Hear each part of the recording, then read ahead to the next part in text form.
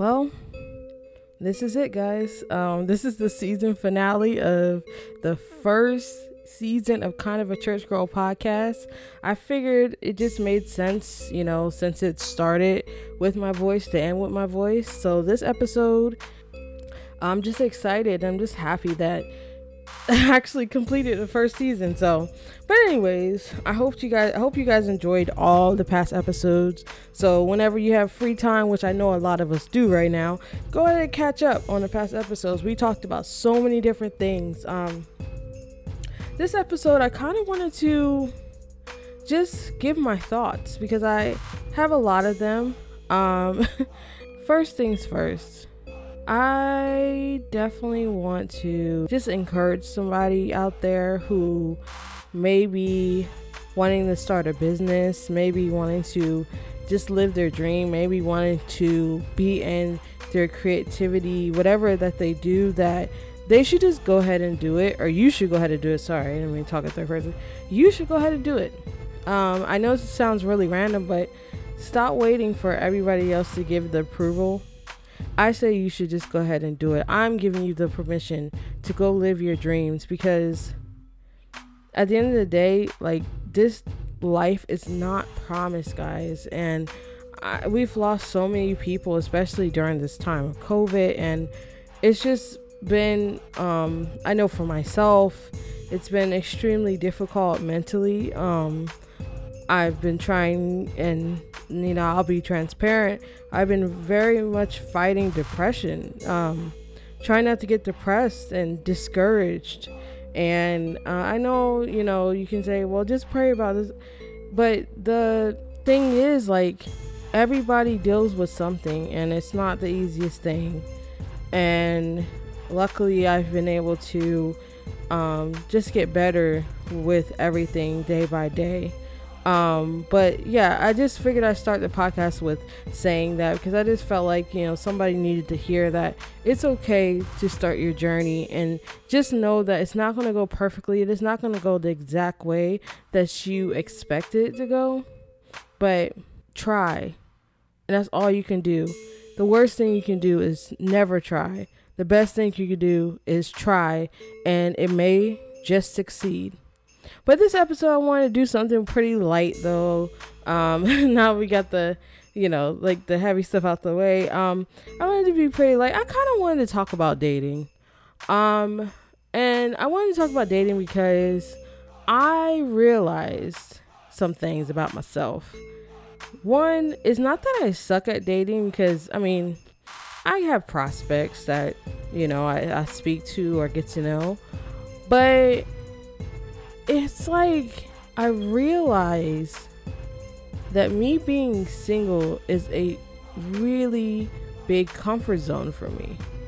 Me actually dating and getting to know other people is not comfortable to me. I don't know what I was watching. I can't remember what I was watching, but I was watching something and they said that it was like, that the idea of being single is not so much me being single and, oh my god, I'm being single so that I can get to who I want faster. Like, nah, like, I'm single and I'm extremely comfortable, and it's basically because I don't want to go through any type of nothing with nobody right now, and that's perfectly fine. Like, that's perfectly fine. But I actually do have this like slight fear of like, yo, what if I meet somebody, which I'm open to doing, I'm not going to get my number out on here, but slide in my DMs on Instagram is fine.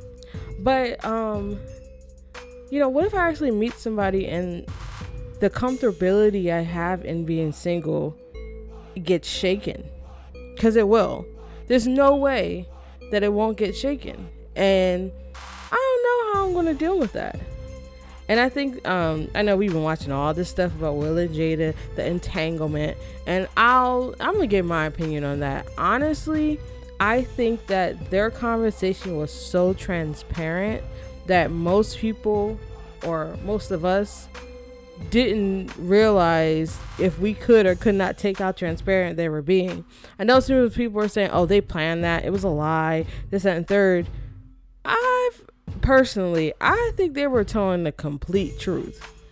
And Jada was wrong for getting that young boy all caught up and really just using him or whatever. But besides that, I always said, like, if I ever got married, like, I would want to be married and I would want to love somebody no matter what.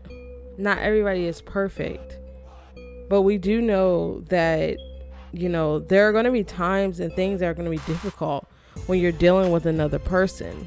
And I take that very seriously. I think to kind of like tie it into like, the Black culture and what I know, church culture, I think there's very heavy idolatry.